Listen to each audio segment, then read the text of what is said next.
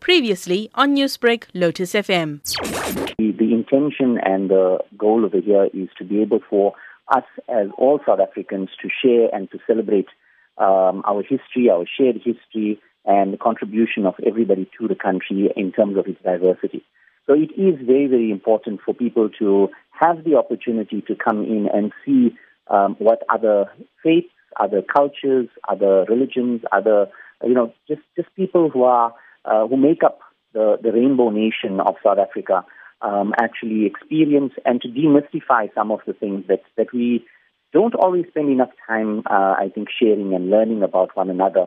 And Heritage Day is exactly that opportunity. So what sort of programs would be available on Heritage Day for people that want to visit a mosque? Program basically will be determined by each mosque based on its facilities and its location, etc. But generally, the principle would be that you would come in. The time frame is 2 o'clock to 4 o'clock. So if people can be there, at 2 o'clock, the guidance that we've given to mosques is that they would have a short tour that would take you through the facilities. They would have an explanation about, the process of making wudu, for example, which is washing before prayer. Then they would have a discussion around the facilities themselves.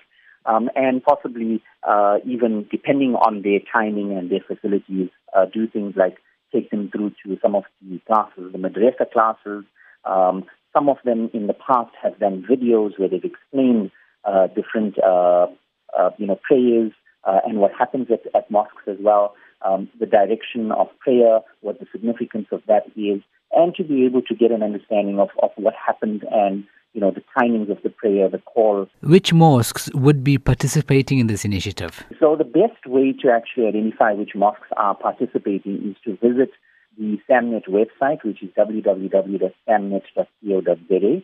And it has a list of mosques there. The list, includes places across the country. So we've got some in Durban, around Mayville, Reservoir Hills. I'm looking at the list right now. The Great Street Mosque is always, they've been doing it for a long time, Queensborough, and then heading across through Phoenix, and then going through to places like Athlone, Retreat, then also in Johannesburg as well.